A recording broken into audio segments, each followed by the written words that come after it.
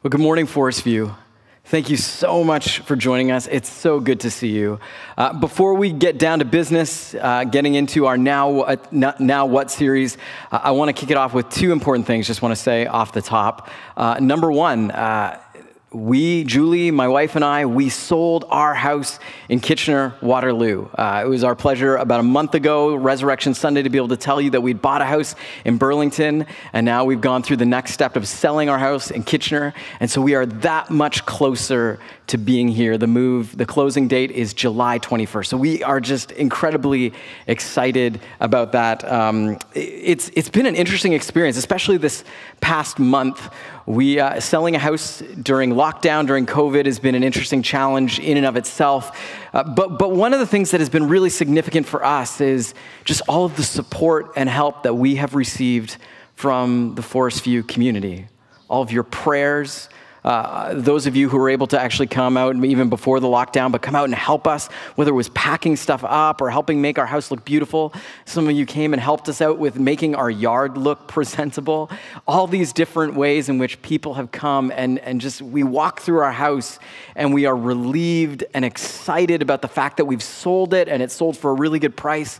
But as we walk around, we just see the generosity and the care that we have received from the Forest View community as we look through our house, and it just makes us smile all the time. So thank you, all of you who have been praying for us and supporting us. Thank you so much, staff team here at Forest View, who has been pulling on, just carrying extra weight as I've had to take time off to go and get our family ready to get the house on the market. And just so thankful that we are just that much closer to being present in the Forest View area.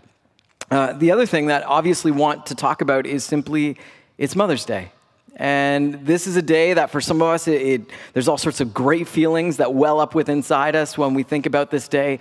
It's a day that brings up all sorts of tough and difficult feelings for some. It's a day that I often feel really, really difficult about how do we address this as a church. There's a part of me that goes, the Mother's Day is not on the church calendar, therefore it is not something we need to acknowledge as a church, and yet it is a day that our culture sets aside to go, hey, we need to remember our moms.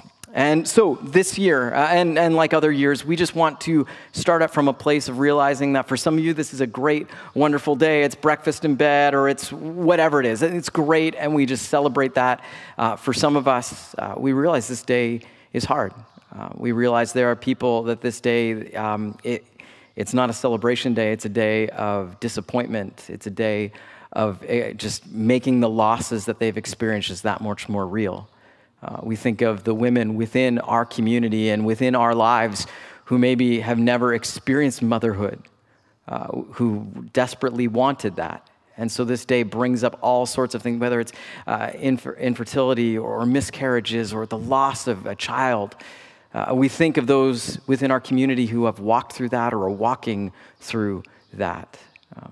And at the same time, we also acknowledge there are some moms in our community who have strained or difficult relationships with their children, or there's children who have strained or difficult relationships with their mom.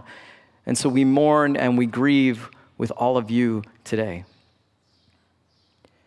We also want to acknowledge that we are a part of this incredible countercultural movement called the church. And one of the driving convictions of this movement, of this community, is that yes, biological, legal families, they're wonderful and beautiful and can be a great gift from God, but they are not the defining community and network of relationships in our life. That rather, we found ourselves united by God's Spirit into this radical family called the church.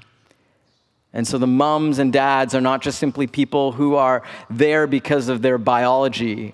It's not an issue of paternity. It is an issue of those who are spiritual mentors in our lives. And so this morning, not just celebrating the biological and legal moms within our community, we want to acknowledge and celebrate the spiritual mothers who have nurtured us in faith, who have challenged us to be apprentices of Jesus and who model that for us.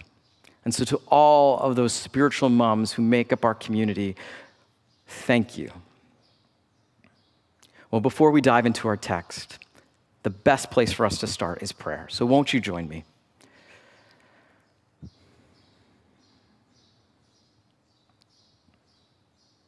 Gracious and Heavenly Father, your word is a lamp to our feet and a light to our path. And so we pray that you would lead us and guide us this morning into your truth.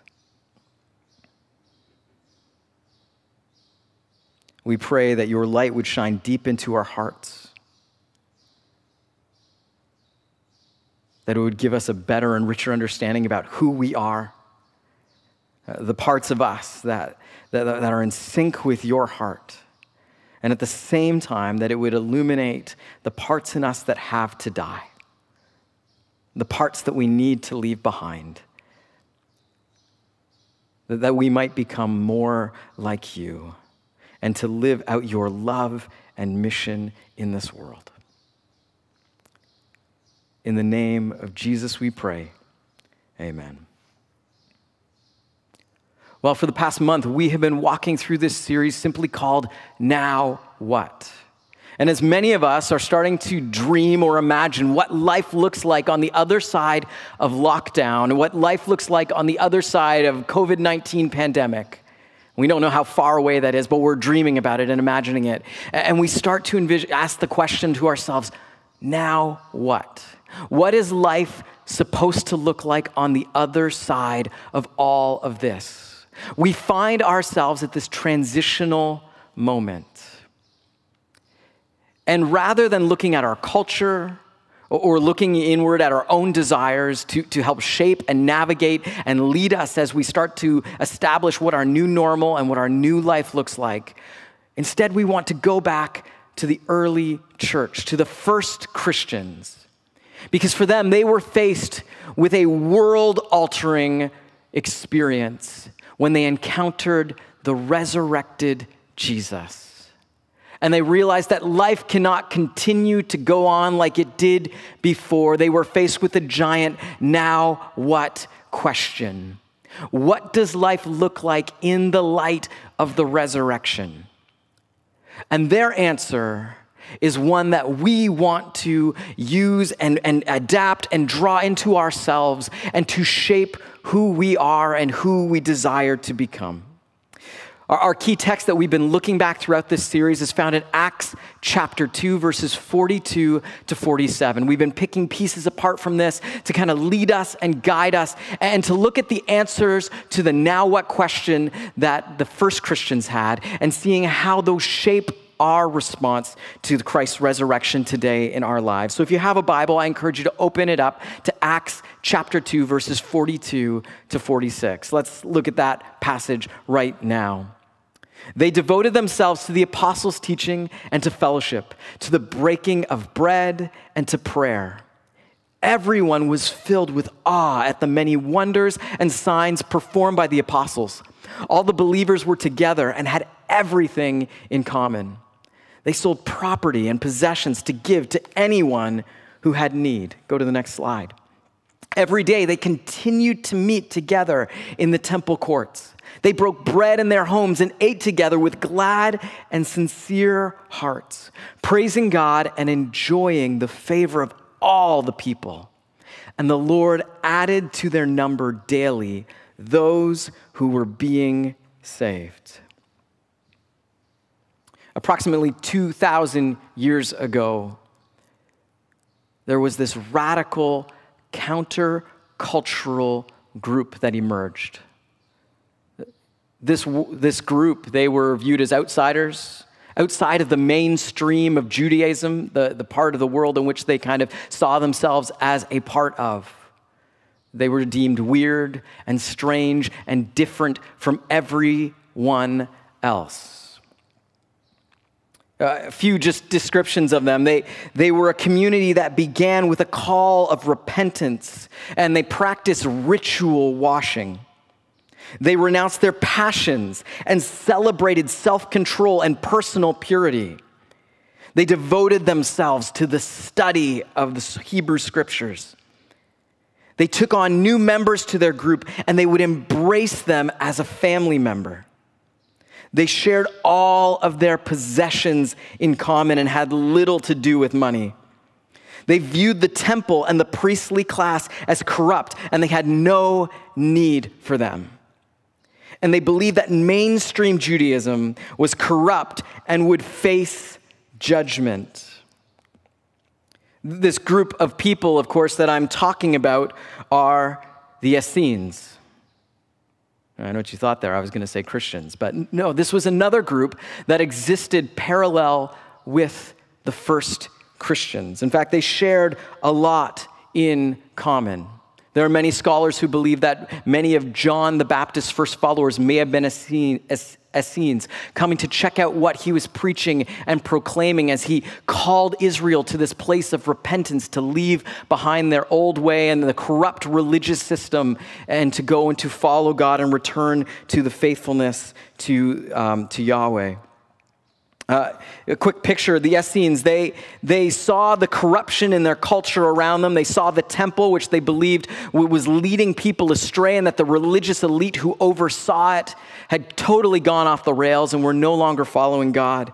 And so they decided to move, and they started their own community. Essentially, they built their own compound east of Jerusalem, essentially separated by a wilderness.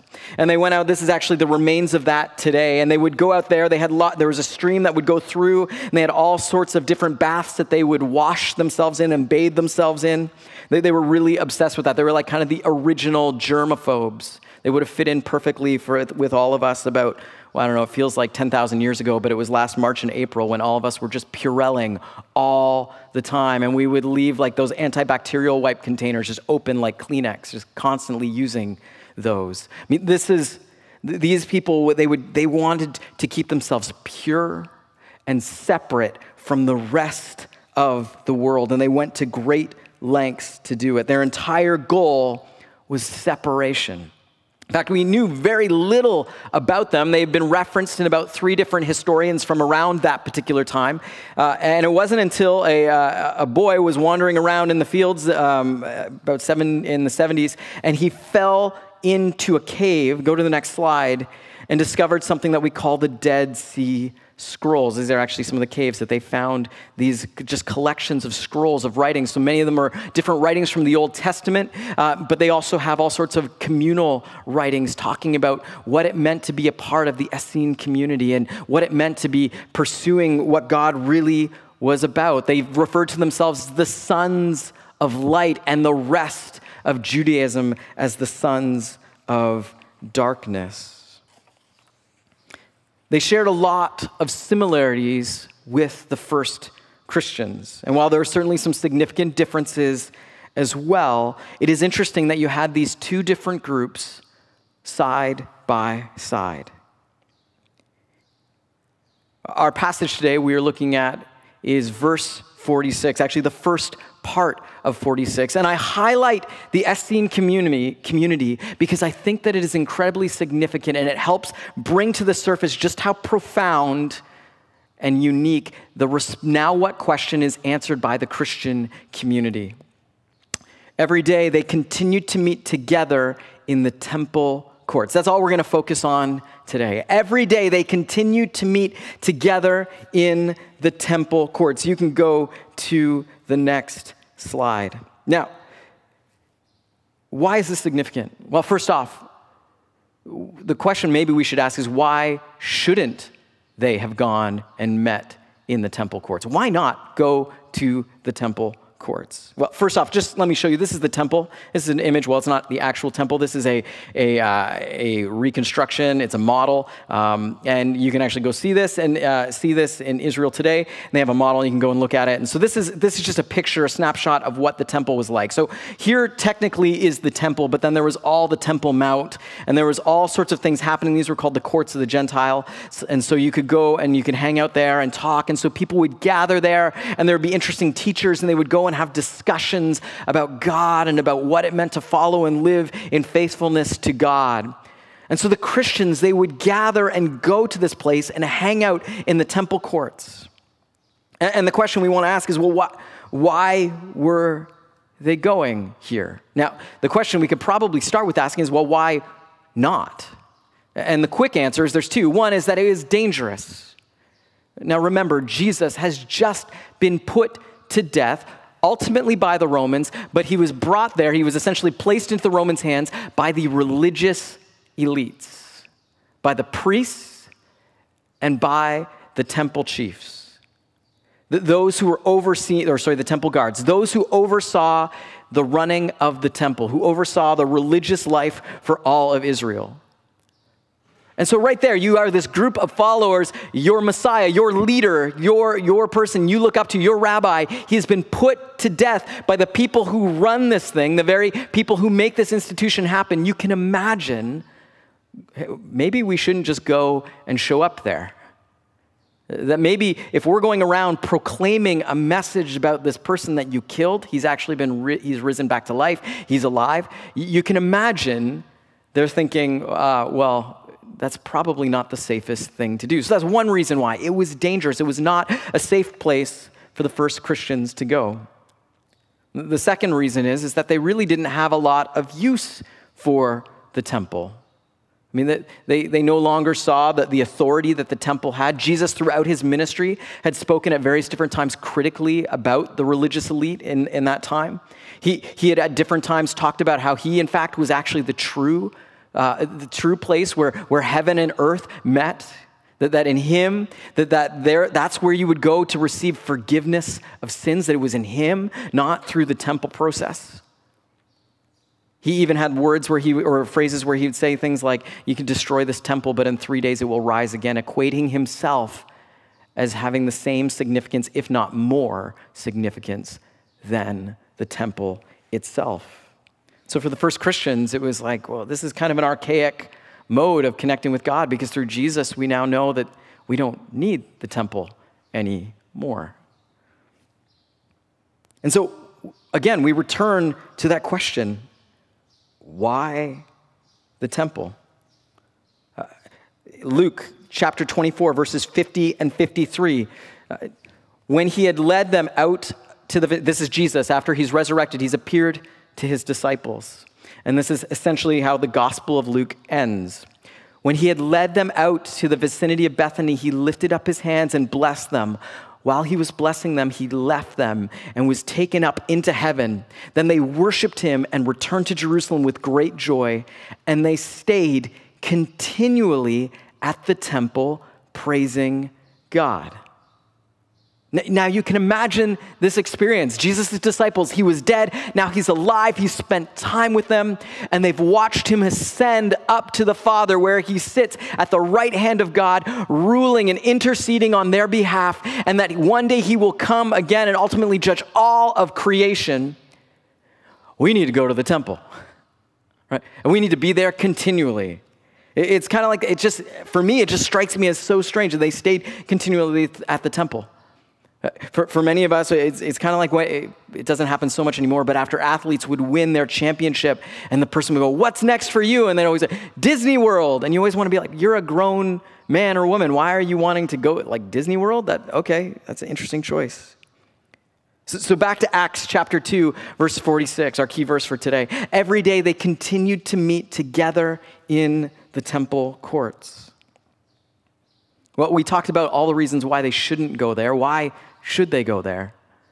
Why, as you read through the book of Acts, do we find event after event after event taking place in the temple courts? Well, it's quite simple. That's where most of the people were. And if you had a message you wanted to share, if you had a message that people needed to hear, the place that you go is you don't retreat out to the wilderness. You don't build your own little compound off on your own and do your own thing. No, you charge into the temple court, no matter what danger or risk goes with it, and you go and you proclaim a message. Two things that I think are really important to just take away from this specific verse that are easy to miss on first reading. Number one is that the words, they continued, it's actually the word devotion. And so it's the same thing that you would see actually that we looked at in our first sermon from this series when we talked about they devoted themselves to the apostles' teaching and to fellowship. So this is, essentially you could translate this as every day they devoted themselves to meeting together in the temple courts. I mean, this was something that they made a priority. It was important to them. This wasn't just an add-on for when they felt like it, when it was easy or when it was convenient. For them, this is an important message that people need to hear. The second word that I want to draw your attention to is the word together. Now, this is a strange word. It's actually a combination of two different Greek words into one. And it carries with it kind of the first part of that is this word together.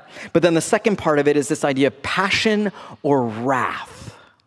Another way we could say it is like energy. It's a word that's used sometimes in the positive context throughout the New Testament and sometimes in a negative context throughout the New Testament. So at various different times you will read this, you'll read about the church, the first Christians doing things together. And so it communicates that they were united in a desire and a passion, that there's this unity and this flow working through them, in them, working towards a shared goal.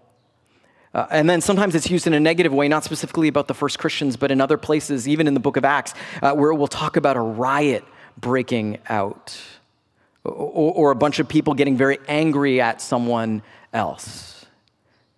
Both times it's used, it suggests this unifying, the bringing together. Sometimes it's translated with one accord. And it suggests agreement and unity.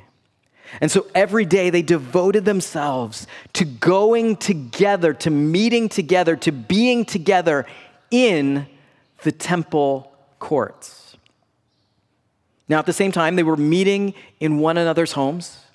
They were meeting in all sorts of different places. But for whatever reason, they knew that they all needed to be together out in the shared places in their world. Skipping ahead, why is that? And I think we get that answer as we go back and we read Jesus' final instructions or the calling and vocation that he places upon his followers before he ascends to heaven. It says this in Acts chapter 1, verse 8. But you will receive power when the Holy Spirit comes on you, and you will be my witnesses. Key word I want to highlight is witnesses. You're going to proclaim this good news, this message to the world.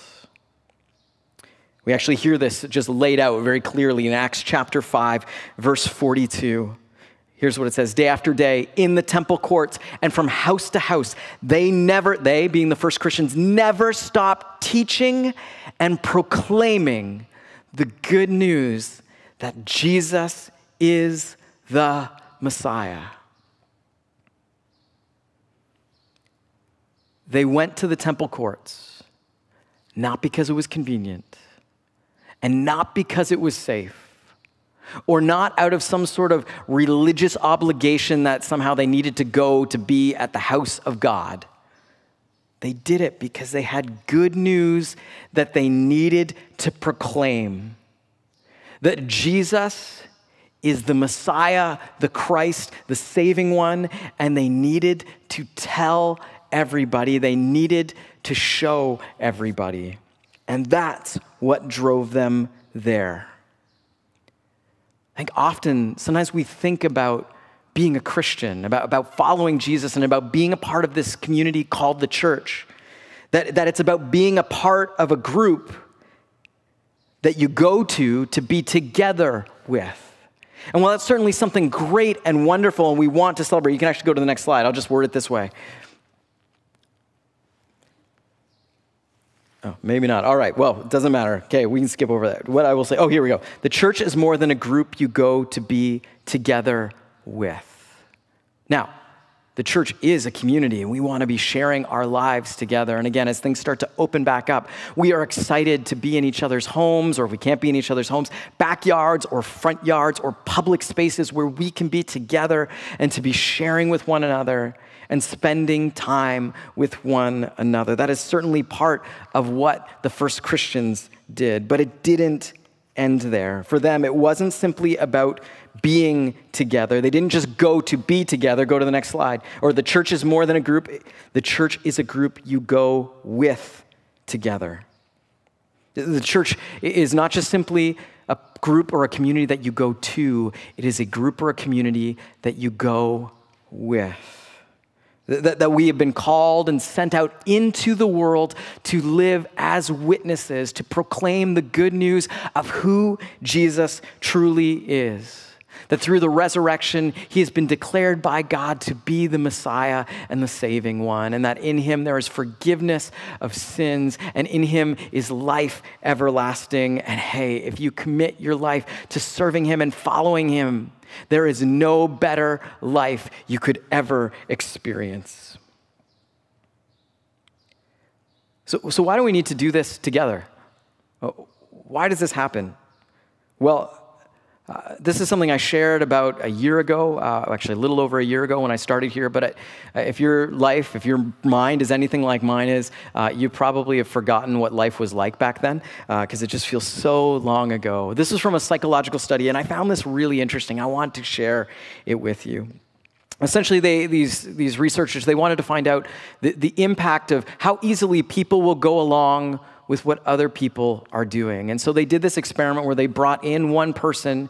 Actually, they brought a group of people together. One person was actually the person they were testing. The rest of the group was simply there they were all set up. They knew exactly what their response was going to be. And what they would do is they would go to the next slide. They would show a bunch of lines on a screen. They would essentially have the X line. And then they would ask the room, they'd ask everybody in the room, and they would say, okay, which line does this one equal? Now, I'm assuming this looks all right going out on the world of the internet. You'd say X. Well, clearly line B is the line that it looks the most like. It's obvious. These were not meant to trick people. But what they would do is they would set up the rest of the room to all say, I think it's A. And they would have everyone, I think it's A, I think it's A, I think it's A. And then it would get to the person who wasn't in on the experiment. And they found that a very, very high percentage of the time, somewhere between 70, 80%, the person would go along with the rest of the room. That even though they knew the answer was B, they would say, oh, yeah, no, it's A. Yeah, I think A too. That's what I think. For whatever reason, we as humans, we are wired in such a way that we are tempted to not stick out, to not be different, and we will go along with what everyone else is doing. Now, go to the next slide. An interesting thing that they did in their study, as the study progressed, they said, well, what would happen if we introduced one other person into the room who would go along, or would actually also would say the correct answer? And so it wasn't just the test subject who was coming in, but they had one other additional person there who was going to say the correct answer, even though the rest of the room was going to say the wrong answer. And what they found is that when that other person was added to the room, when there was that other person who would look at look at that situation and go, no, you guys are crazy. X is clearly meant to be, is the same as A. It is definitely not B. Or even they didn't have to say that. They just gave the right answer. And then to an overwhelming percentage, in fact, I think it was like 99.9. I don't know what the margin of error was on it. But they essentially said that no, this is what we see happen, is that presence of one other person in the room who was speaking truth made all the difference. Can you go to the next slide? Actually, go to the next one after that. This is a quote from one of the psychologists working with the experiment. The presence of one support depleted the majority of the pressure. I would argue that's why we need to be intentional as followers of Jesus, to go into the different places, whether it's our schools, whether it's our sports teams, whether it's our, whatever it is, choirs or gyms or just different places that we are going to find ourselves going, is don't go alone. Bring someone else along with you and go with intentionality. Go to be a witness to the reign of Jesus in this world. Go to the next slide. The church is more than a community you go to be together with. Next slide. The church is a community you go with together. In the ancient world, there was the Essenes. They cut themselves off. They went and did their own thing. They completely distanced themselves from the rest of society. They looked at Israel and they said, those people are corrupt and going the wrong way. Essentially, they're going to hell in a handbasket. We're going to remove ourselves and just enjoy the show. And the first Christians, they too went, you guys are going the wrong way. This is destructive. You're off the path. But for them, it wasn't about retreating and doing their own thing. For them, they entered into it and said, no, this is the place we need to be because there is a message we need to share. There's good news that needs to be proclaimed. I would argue that many of us as Christians today, in practice, while belief-wise we might share most of the same beliefs as the first Christians, in practice, our lives look a lot more like the Essene community. We retreat. We pull away. And there's nothing wrong with certain things that you need to have in your life. It's great there's Christian schools, and it's great that there's Christian music, and it's great that you read Christian magazines or Christian bookstores. It's not to demean these things or put these things down. But rather, the invitation is for us to say, hey, where are the places where people need to hear good news? And let's go towards those places. As we find ourselves now entering into the now what questions post-pandemic, when things start to open back up, and there is going to be this incredible excitement on all of our parts to be able to get back to life where we can be together again. And there will undoubtedly be text messages and phone calls and emails just simply saying, let's get together. But I think the challenge that the first Christians present to us and their devotion to be of one mind and to go to the temple is for us not simply to say, hey, let's get together, but also to challenge us to say, let's go together. Let's go to our sports teams. Let's have families that get together. Your son's playing soccer, your daughter's is playing baseball, whatever it is. Get together with another family that's Christians and say, hey, let's go and let's make a difference on this sports team together. Maybe it's your CovCom is focusing on a specific neighborhood and going, hey, let's go and let's be present in this neighborhood together and let's go and proclaim and live as witnesses to the reign of Jesus here and there. Maybe it's in a workspace. Maybe you work at the place with another Christian and it's something you need to do to connect together and say, hey, let's go back to work together. We're working from home when we get to start going back to the office and say, what do we want life to look like now that we're getting back together? Maybe it's meeting together to pray for your business or your company or your workspace or your school or whatever it is. That as we get to leave our dorm rooms and our houses and wherever else that we find ourselves and we enter back into these spaces, let's go together. Our invitation is that we have such good news to share and to proclaim. And sometimes it is challenging, and sometimes we want to just, it'd be so much easier if we just didn't talk about this. And yet, we're called and we're invited to connect with others, to link up with other believers, with other Christians, other apprentices to Jesus, and to say, hey, this is what we're called to. As you begin to ask the question, let's get together, let's also ask that question within our own community here, to our friends, to the people who live in proximity to us, the people we play on sports teams with, and let's be intentional and just simply go, what would it look like if we were to be a community that didn't just get together, but said, let's go together?